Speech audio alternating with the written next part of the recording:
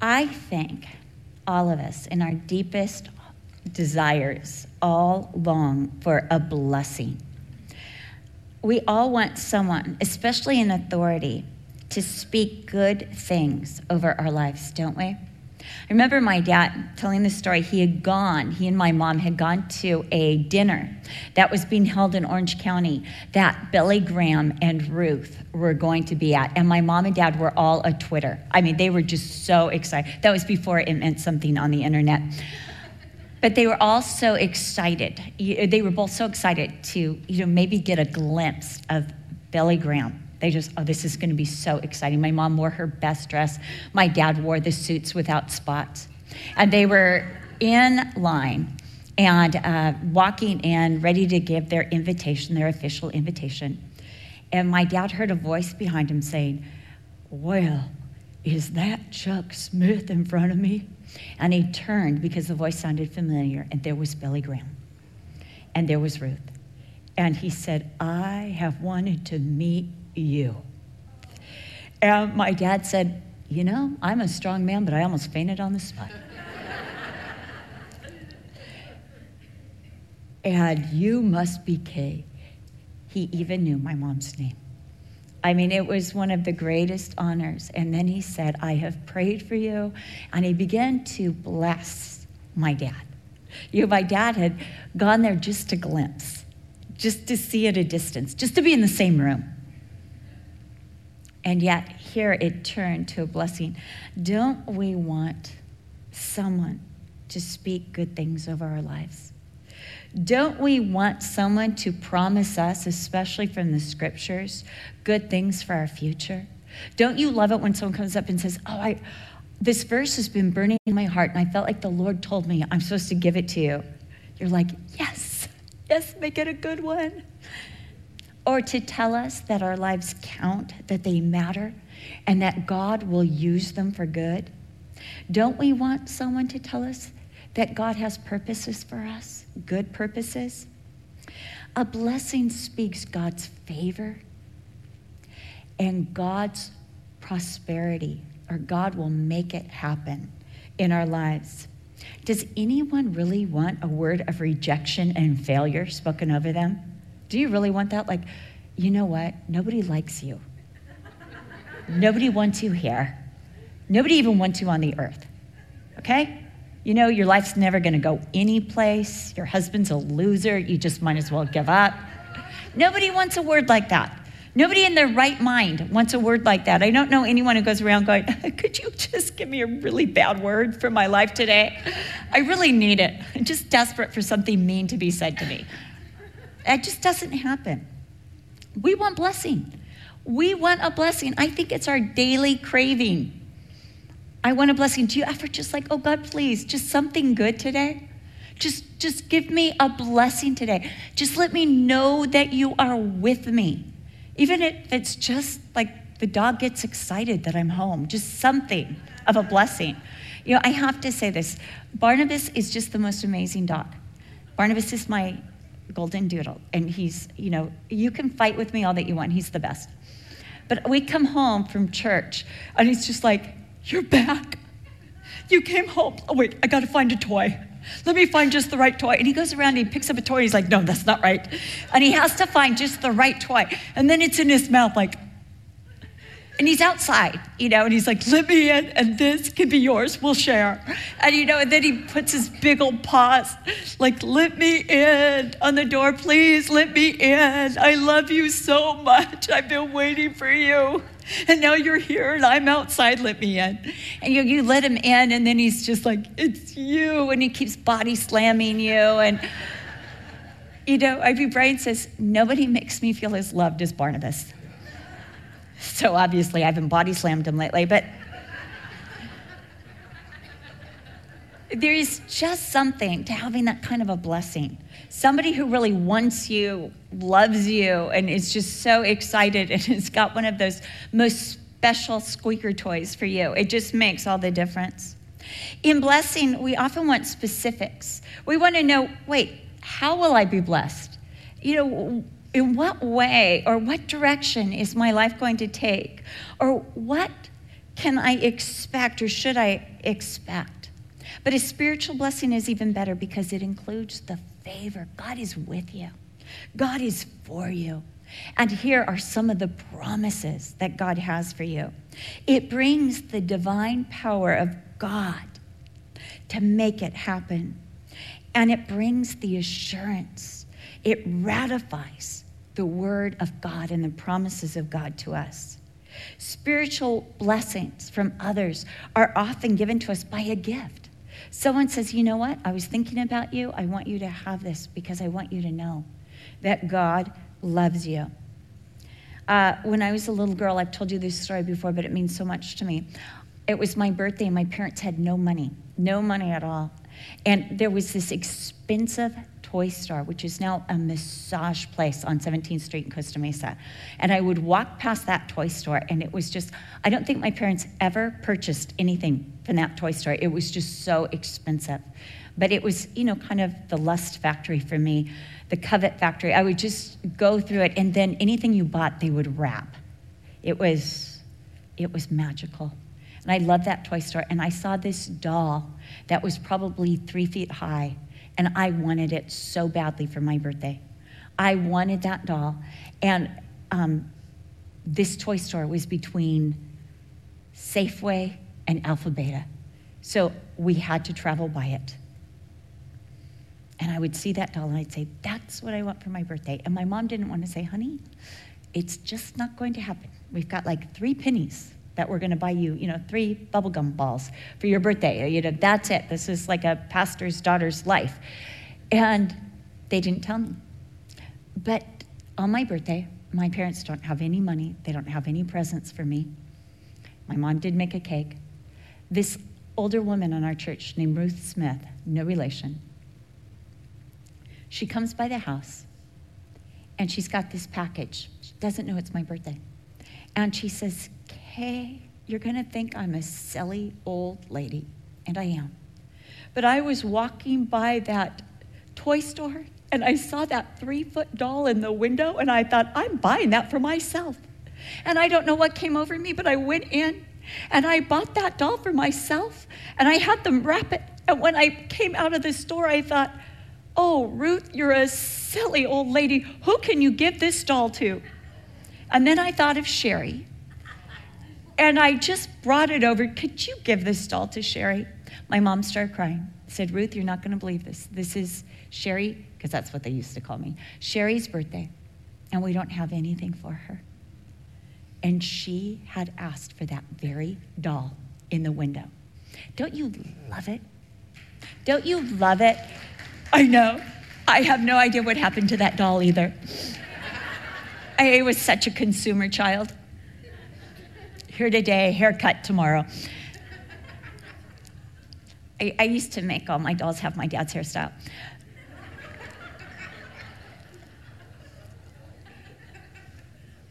But when someone gives you something that says, the Lord put this on my heart, and you just know that the Lord is mindful of you. Or those times when someone says, you know what, you were just on my heart. I was praying for you so much yesterday. Or someone gives you a promise from God, as we said before. Or someone says, I just want this and this and this to happen for you, when they want good for our lives. I think Enneagram tests only prove our desire for a blessing. If our father, our mother, our friends, our peers, our boss, our employees won't tell us that we are doing good or headed for good, perhaps the Enneagram test will. When I find out that I really deserve a blessing, because I'm actually a really nice person. One of the draws for taking these tests is to find something positive about ourselves, something that deserves blessing. It's not wrong to desire a blessing. I think it's in our very nature, in the way God created us. The problem is that we are often seeking blessings from the wrong people, from the wrong things, in the wrong ways. Often the desire for a blessing turns into this great need for approval. It just changes. And so what we do is we pretend to be someone else or something else than what we really are in order to get the blessing. Oh yeah, I'm for that too. So now maybe you'll bless me. Or we deceive. we practice deception, or we betray others. Anything to get a blessing. When God wants to bless our lives. From the beginning, God sought to bless his creation. In Genesis 1:22 and 28, we read, then God blessed them.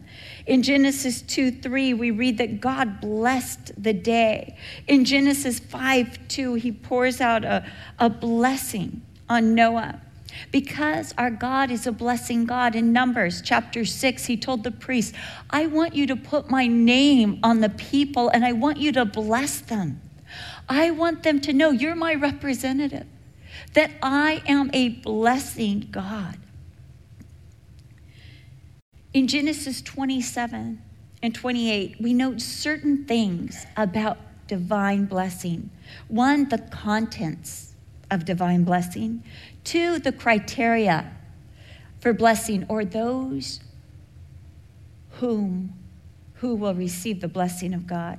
We learn about the craving for blessing, the crisis of blessing, and finally, the certainty of God's blessing.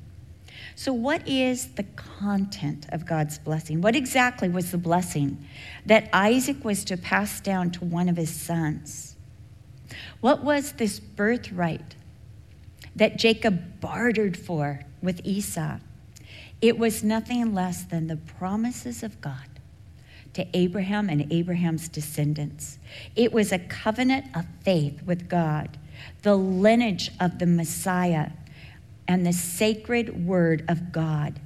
Contained in this blessing was the safeguarding of the history of God from creation to that present time. It contained a record of all God had done and said. It was what we know as Genesis 1 through 28, through this very time. It was the covenant of faith, or the exclusivity of worship to God alone, obedience to God's word and God's directives, how God wanted mankind to live. It was also the seed that would bring the blessing, the Messiah, to the whole world. And it was the promises of blessing that would come by God's favor. This blessing was given to Abraham. We read about it in Genesis 12, 1 through 3. But it became even more defined as Abraham walked with God. It was the blessing that was passed down exclusively to Isaac in Genesis 17:19, Genesis 26, 2 through 5. This is the sacred trust that Isaac held, and he was to pass down to one of his sons. Now we next learn about the criteria for blessing in Genesis 27, 1 through 4. Now Isaac has a criteria by which he is going to bless one of his sons. It's not God's criteria. It's Isaac's criteria. Isaac is old, and his time on the earth, as he feels, is not long. So he has a criteria of time when this blessing is to be given. His sons are already in their 40s, and one of his sons is already married to 2 wives. So there's a time, a criteria of time. Secondly, there's a criteria of convention. It's a blessing according to tradition, a blessing according to culture, rather than a blessing according to the choice of God. This is not God's mandate, but a cultural mandate that the oldest should be the blessed. In ancient civilizations, as in monarchies still today, the blessing or the greater inheritance goes to the oldest child or firstborn. It is Charles who will receive the monarchy, not Anne, Philip, or Andrew. William, not Harry, especially not Harry now. George, not Louis, who will receive the blessing. That's the cultural way to do it. We see with Adam that this is not a criteria that God followed. God honored Abel, not Cain, the firstborn. God blessed Seth. God chose Abraham, not Nahor or Haran. God chose Isaac, not Ishmael. God had specified a word to Rebekah that the elder would serve the younger. Genesis 25:23. And it's this birthright that Esau sold for a pot of stew, Genesis 25:33. But the third criteria of Isaac, we've got time, we've got convention, is self-gratification. Isaac preferred his eldest son, the hunter. Genesis 25:28. Isaac loved the stew that Esau made. And by blessing Esau, he was ensuring for himself many pots of stew. It indulged his palate. But God's criteria is totally different than man's criteria. God blesses those who want and pursue his blessing. Those who are indifferent or hostile to God's blessing will never, ever know it. Genesis 26:5, God said that this blessing was on Abraham because Abraham obeyed my voice, kept my commandments, my statutes, and my laws. God blesses his creation. In other words, God blesses what he is allowed to lead, guide, build, and create. God blesses those who seek his criteria for blessing or seek his ways, seek to meet his requirements for blessing. Esau did not meet the criteria for God's blessing. One, he'd sold his birthright for a bowl of stew. The blessing was due to the one who had the birthright. The blessing was the ratification of the birthright. In most cultures, it was the estate, the material estate of the father, his goods, what he had acquired. However, for Abraham and Isaac, the greater blessing was the covenant and promises of God. We see that Esau despised or did not place value on his birthright. His appetite was more important to him than the promises of God. He was a hunter. He wanted what he could acquire for himself. According to Hebrews 12:16, he did not obey the voice of God. He was a fornicator or an idolater or one who put his own self-indulgence or pleasure above obedience to God. He married Canaanite women, not one, but two. And these Canaanite women were a grief to Rebekah and Isaac. They were idolatrous. They were of the practices and had the priorities of the Canaanites, those without God, those who served other gods. He didn't think of what he was bringing into the covenant family, and he didn't care how it would affect his parents. He was self-centered. He did not keep the commandments, the statutes, or laws according to Hebrews 12:16. He was a profane person or one without any appreciation or regard for spiritual principles or promises. Matthew 7:6, Jesus talks about this attitude when he tells us as Christians, do not give what is holy to the dogs, nor cast pearls before swine, lest they trample them under their feet and turn and tear you into pieces. You cannot bless a pig. You know, if you give a pig something expensive, like a string of pearls, they don't care. It's like Brian says, Barnabas cannot tell the difference between a dog bone, like a milk bone, dog biscuit, and filet mignon. As wonderful as he is, he just swallows the filet mignon whole. We know, we've given him pieces of it, and he's just like, that was good. Got any more of anything? Any roadkill? Anything? You know, there's no appreciation for these types of treasures. Years ago, when I was 13 years old, I had this Bible that I absolutely loved. They don't make them anymore. It was a suede cover. And it was just the perfect size and had a snap and just the right weight. And I just loved this Bible. One of my favorite things to do as a young woman was to go to the chapel store and buy a Bible. I mean, it was so fun. And I remember buying this suede Bible. It was just the right size. And we had gone out. We were on one of my dad's trips to Hawaii. I was with a group of people, and there was a woman that we were just kind of all hanging out with. She had lived in Hawaii, so she was kind of giving us a tour. We were on the island of Maui. And we were on the main street. And there was this kind of demon-possessed guy, kind of weird, blasphemous guy, that she was trying to share the Lord with. And he just kept cursing, and he kept just doing all these terrible things while she was sharing the Lord with him. And I remember she says, I'm going to give you a Bible. He's like, I don't want a Bible. I'm going to give you a Bible anyway. And she turns around, she goes, who's got a Bible?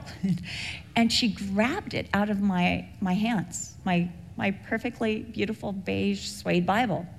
And she handed it to him and says, I'm giving you this. And he took the Bible, and in our sight, he began to just rip it up. Just rip it apart. And I remember she said, I'll buy you another one.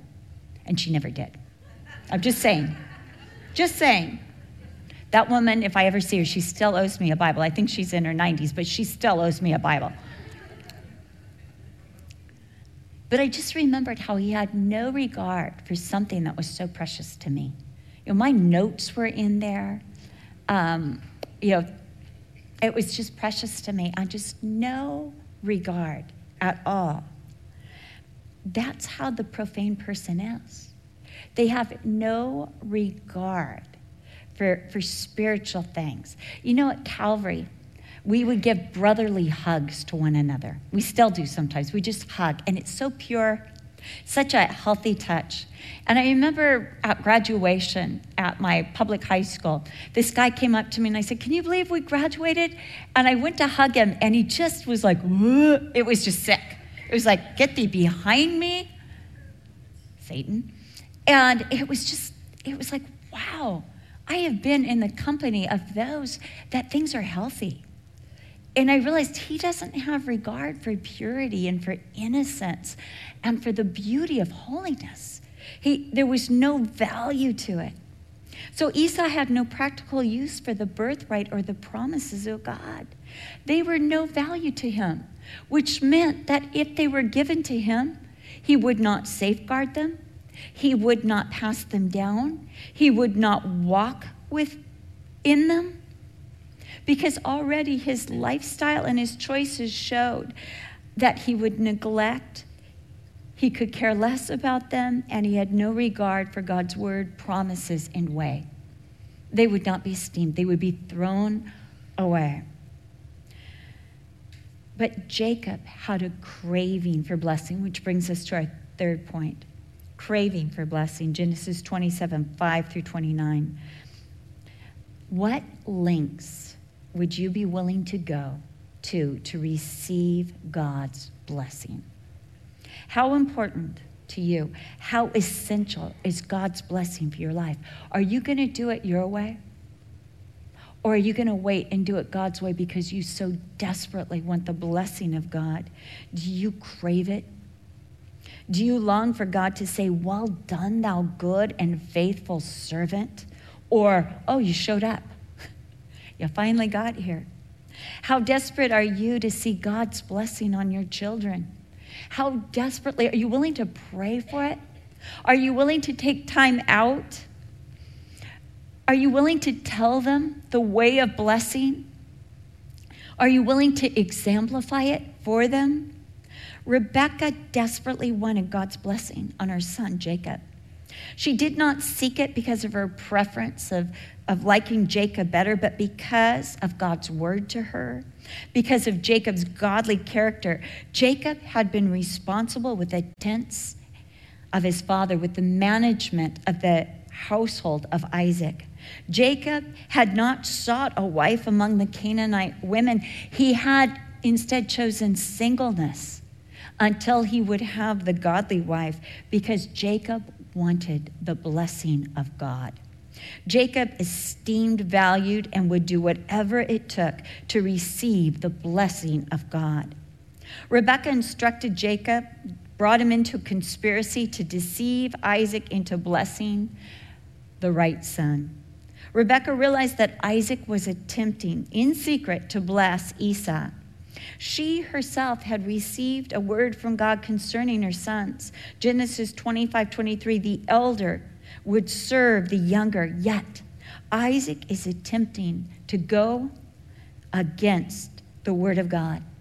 So Rebekah instructs Jacob, get 2 young goats, and she will make a savory stew that will taste just like anything Esau can get at the mall.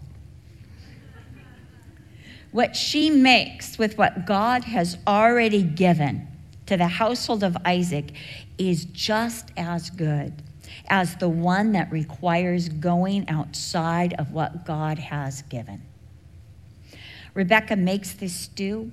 She dresses Jacob in Esau's clothes. She places goat skin on Jacob's neck and hands, and she sends Jacob into Isaac to receive God's blessing. Now, Jacob has misgivings about this plan that we read in Genesis 27:12. He says, "Perhaps my father will feel me, and I shall seem to be a deceiver," really, to him, "and I shall bring a curse on myself and not a blessing."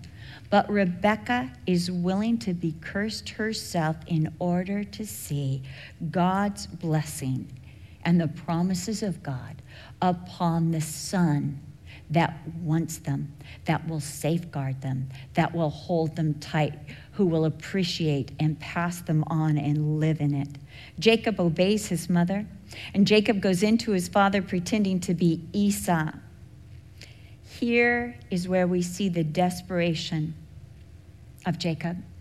He wants this blessing so badly that he will risk a curse, pretend to be someone he isn't, deceive his own father.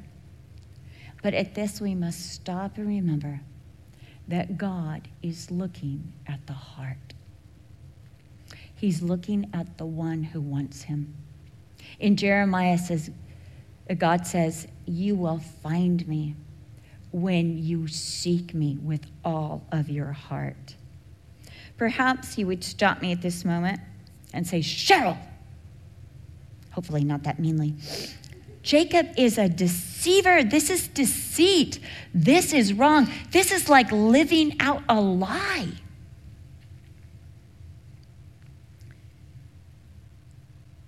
But the Bible does not make that judgment. The Bible doesn't say, Jacob was wrong. This is terrible.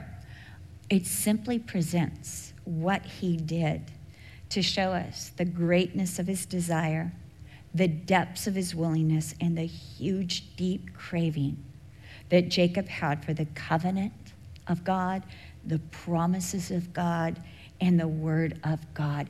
It is so deep, it is so strong that he'll go to any lengths to get the blessing of God. And though we don't commend the way he uses, we do commend that craving, that deep desire for the blessings of God. Jacob indeed deceives his father. Isaac has misgivings and apprehensions 5 times. He brings up his apprehensions. We read in Genesis 27:18 that he says, "Who are you, my son?" Genesis 27:20, "How is it you found it so quickly, my son?" Genesis 27:21, "Please come near that I may feel you, my son, whether you are really my son Esau or not." Genesis 27:22, "The voice is Jacob's voice, but the hands are the hands of Esau." And one final time, Isaac asks, "Are you really my son Esau?" Genesis 27:24. I think that Isaac knew something was up. 5 different times, Jacob had to lie and claim he was Esau.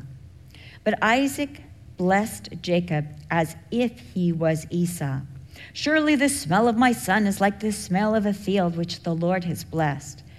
Therefore, may God give you of the dew of the heaven, of the fatness of the earth, and plenty of grain and wine. Let the people serve you, and nations bow down to you. Be master over your brethren, and let your mother's sons bow down to you. This hardly seems like much of a blessing. It doesn't contain the promises given to Abraham or conferred to Isaac, but it is the ratification of the covenant to the son with the birthright. Moving on. Crisis of blessing. There are many who think that God is unfair to bless some and not others. There are those that believe that God should just bless everybody. This is an argument that Paul takes up in Romans 9. Paul states that God has the right to set the criteria by which he will bless. No doubt you have heard people say, if he will only bless through Jesus Christ, and not through Buddha, and not through Muhammad, that those people are so sincere that I don't want that God. They want to choose the criteria for blessing. But Paul says in Romans 9, doesn't God have the right to do with what he owns, whatever he wishes? I mean, do I or do I not have the right with my money to give to whatever charity I choose? Should I be forced to give it to a charity that I don't approve of? Should I? Or is what I have mine to give? Can't I choose the child that I will give a certain inheritance to? I have this silver plate that my mom gave it to me when I was first married. And her father gave it to her on the day that she got married to my father, and she gave it to me. And the forks and knives that have not gone down the garbage disposal, those are the ones that I passed on to my daughter, Kristen. She was the one that most admired it from the time she was a child. And I knew she loved the whole history and kind of the notion of my grandfather giving it to my mom. Don't I have the right? I have other things I'll give to the other children, but don't I have the right to choose? Doesn't God have the right to choose the criteria? One, he's God. One, he owns it. And yet people are like, that's not fair. And that's what we sound when it comes to through the clouds in heaven. God has the right. The blessings are his. In Matthew 20, Jesus told the parable of the man who owned the vineyard. And he hired some people in the morning, some people in the mid-morning, some people at noon, some people mid-afternoon, and some people right before the end of the day, and sent them into the vineyard. And then he gave them each a denarius for serving in the field. And the people who had borne the heat of the day, they said, that's not fair. We've worked all day and we get the same as those who came in at the last moment. And he said, isn't it my right to give what I have to those who have worked for me? Don't I retain that? Are your hearts evil because mine is good? God has the right to set the criteria by which he will bless. There are those who think they should have God's favor in their life, no matter the fact that they reject God or their choice to serve themselves above God. You know, they get mad when things don't go right or go their way. Like, God didn't bless me when I robbed that bank. Their rejection of God's standards and their rejection of God's word. And yet they feel, and they're angry at God that he hasn't blessed them. So with Esau, he comes from hunting, expecting the blessing of his father. He has met his father's criteria. He's hunted. He's made the savory stew. He's the eldest, but he has already sold his birthright. Who really is at fault? Isaac, who is going in against God's word. Isaac, who is conspiring in secret to confer God's blessing on his profane and ungodly son. Esau, who has already forfeited the birthright and therefore should not have the blessing conferred on him. Or Rebekah and Jacob, who desire God's word, esteem the blessing of God, will do anything to be in the covenant of God. We just look at this passage and we're like, shame on you, Jacob. Shame on you, Rebecca. Really? You can tell what I feel.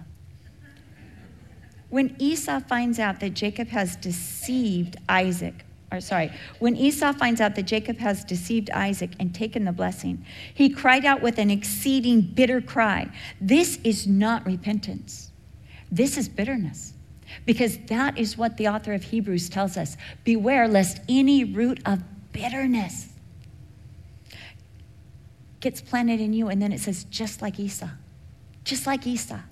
Beware bitterness. He pleads for a blessing, and he accuses Jacob. Blame is so much easier than repentance, isn't it? Blame, I know people that live their lives blaming everybody else and never taking responsibility.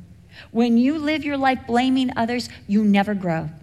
You never grow. You will become stagnated in that place of bitterness for the rest of your life. And you will never grow. You will never be free. You will never learn from your experience. He accuses Jacob. Isn't he rightly named supplanter? He's taken away my birthright. He's taken away my blessing. He feels entitlement. It should just come to me because I'm the oldest. It should just be mine. No matter how I live, no matter how I feel, I should receive the blessing. Isaac then tries to bless Esau, but the blessing seems more like a curse. Let me read it from the Christian Standard Bible. Look, your blessing place will be away from the richness of the land, away from the dew of the sky above. You will live by your sword and you will serve your brother. But when you rebel, you will break his yoke from your neck. You're like, you know what? Maybe no blessing. Maybe just be quiet.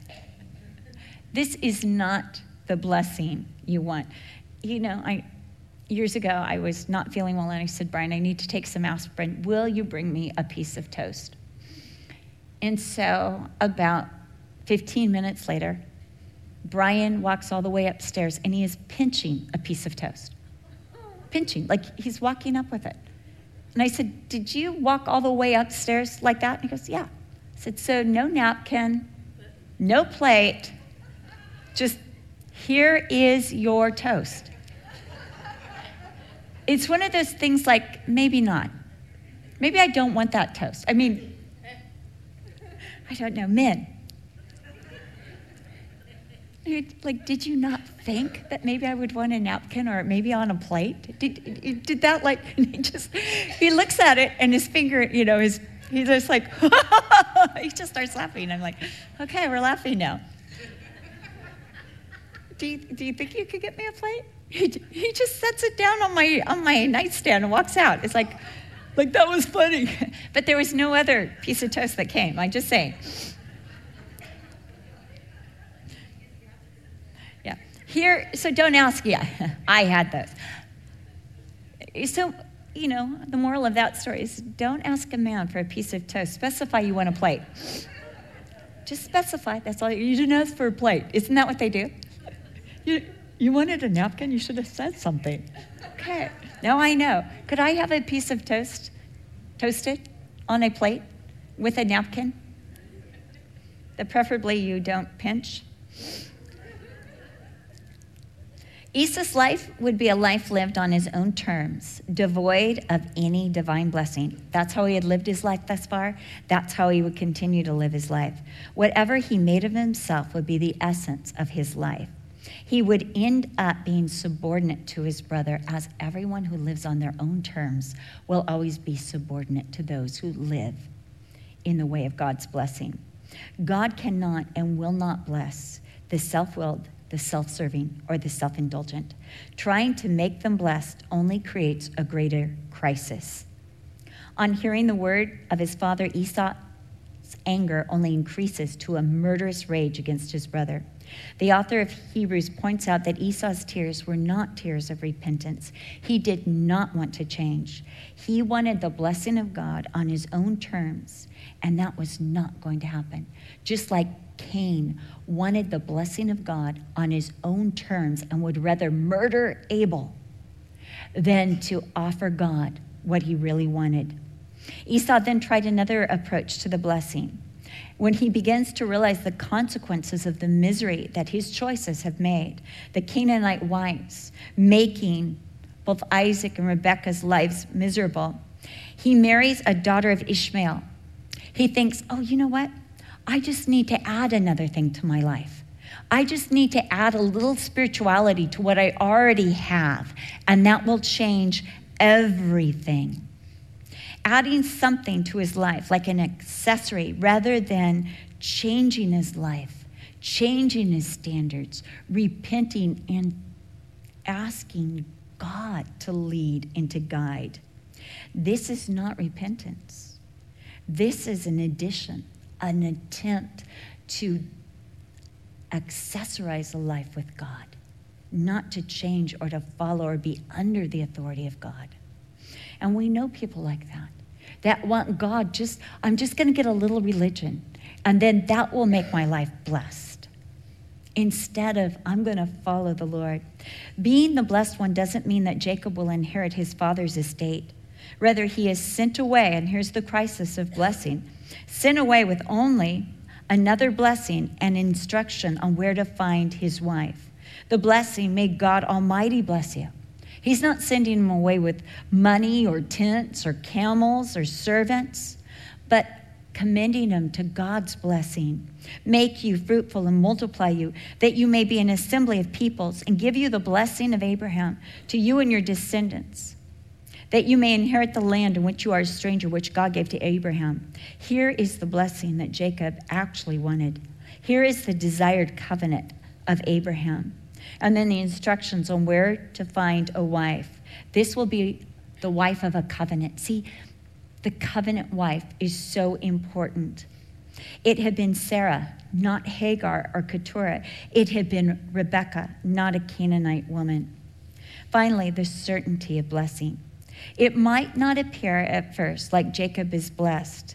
When you considered he is exiled, his brother, who is a hunter, wants to kill him. That's like, the serial killer's got your address. He is going to a place he has never been. He is all alone. He has had to leave home. He has had to leave the promised land. He has had to leave his father. He has had to leave the estate of his father. He has had to leave his mother. And he has had to leave a life of privilege and authority. And he does not have any surpluses or any supplies with him. And he spends a night of deprivation, probably the last place he sleeps before leaving Canaan, the promised land. He is outside. He is among the elements of nature, and he has a rock for a pillow. He could easily conclude at this point that his deception and his circumstances show that he has jeopardized the promises of God. However, as he sleeps, he has a dream. And he sees a ladder that reaches all the way to heaven. And on this ladder, there are angels going up to heaven and coming back down to earth. He hears God speak from above the ladder. I am the Lord God of Abraham, our father, and the God of Isaac. The land on which you lie, I will give to you and your descendants. Also your descendants shall be as the dust of the earth. You shall spread abroad to the west and the east, to the north and the south.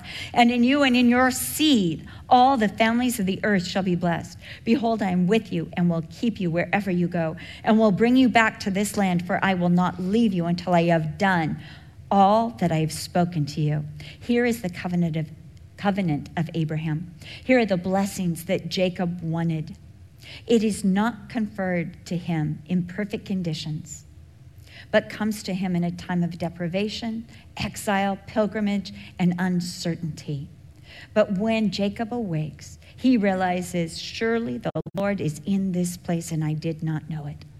His acknowledgement is that the Lord is even with him, though he is not the favored son of his father, though he received the blessing by deception, though he is hated by his brother, though he is fleeing from the land of promise. God is even in this place with him, and still promising him covenant, his presence, his protection, and his prosperity. Jacob enters into a covenant with God. And I love this. He makes a makeshift altar. Do you realize he doesn't have an animal for sacrifice? He just takes what he has, which is just a little bit of oil. He takes what he has. He piles rocks together and he pours the oil on it. He doesn't have wood. He doesn't have animals. And he names the place Bethel. By naming this place Bethel, or house of God, he is claiming this place for God. He is saying, this is an awesome place. This is the house of God. This is the gateway to heaven. This place is sanctified. It's holy, and it belongs to God. This is the place where he met, encountered, and heard the voice of the living God. And he makes a vow to God or enters a covenant with God. If God will be with me and keep me in this way that I'm going and give me bread to eat and clothing to put on so that I come back to my Father's house in peace, then the Lord shall be my God. And this stone which I have set as a pillar shall be God's house. And all that you give me, I will surely give a tenth to you. What Jacob is saying is this: if this is what you promise to do for me, then I'm all in. I'm all in. I will be yours. If this is what the promises of God are, if this is what you're offering me, yes and amen, and yes, I'm all in. I'll give you a tenth. I'll do whatever it takes. God's blessing has been transferred and secured and now ratified to Jacob, the son who did not come to it legally, biologically, culturally, or because of perfect behavior. Doesn't that get you excited? You do not deserve the blessing of God legally. You do not deserve the blessing of God biologically, unless you're Jewish, but you still don't. You do not deserve the blessing of God culturally or because you have perfect behavior. Rather, the blessing of God has come to Jacob as it comes to you by God's word and by Jacob's willingness to do whatever it took to receive God's blessing on his life. Do you desire the blessing of God on your life? Yes, Cheryl, we do. We'll try it again. Thank you. Do you desire the blessing of God on your life?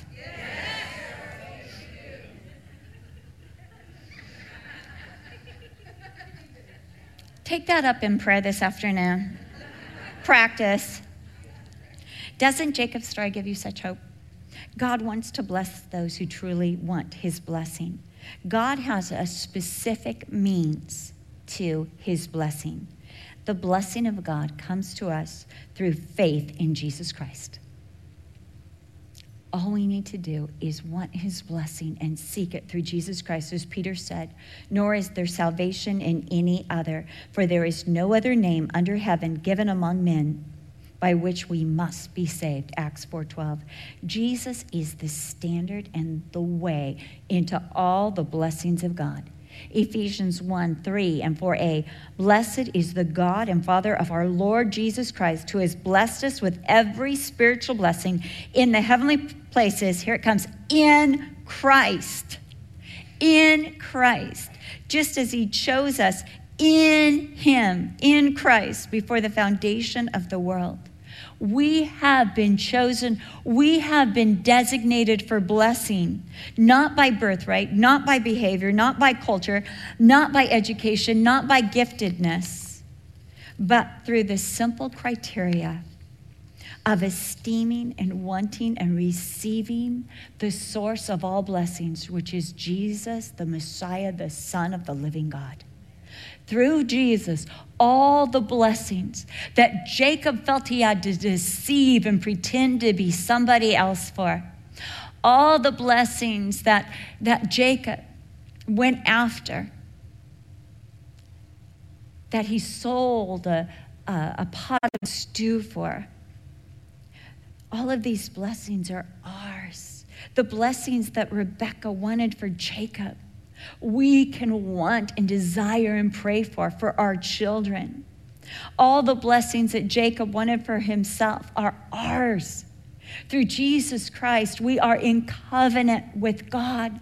And God says that he will be with us. I will never leave you nor forsake you, that you may boldly say, the Lord is my helper. I'm not going to fear what man can do. These blessings cannot come to those without Christ, because Christ is the source of all blessings. God will not divinely favor those who do not esteem his Son, who refuse to receive his Son, will not walk according to his Son, and will not place faith in the work of his Son. Those who will not esteem the Son will not be esteemed or blessed of the Father. But God will, and God does bless those who put their faith in Jesus Christ. Those who seek the blessing of God will be able to claim, even over the darkest, most desperate, and loneliest times, surely the Lord is in this place. Surely the Lord is still for me, still wanting to bless me, still has a great plan, and I knew it not. All the blessings of God, all of them, are in Christ Jesus. He is our Ark of the Covenant. He is our agreement with God.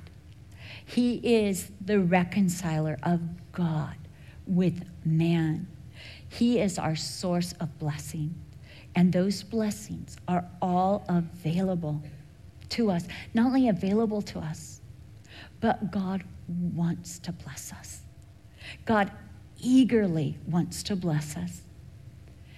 And he does it through faith in Christ Jesus. Those of faith are ripe for blessing.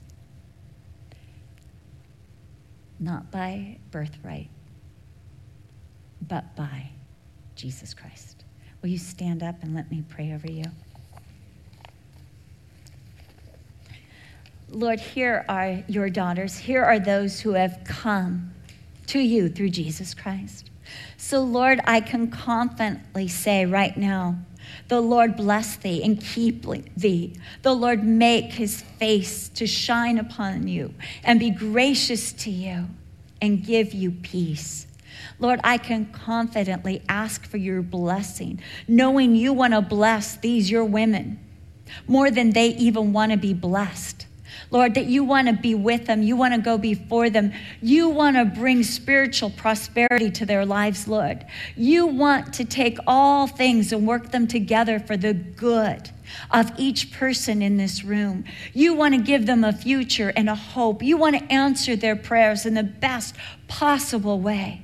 You, Lord, want to give them a testimony of good, a testimony of glory.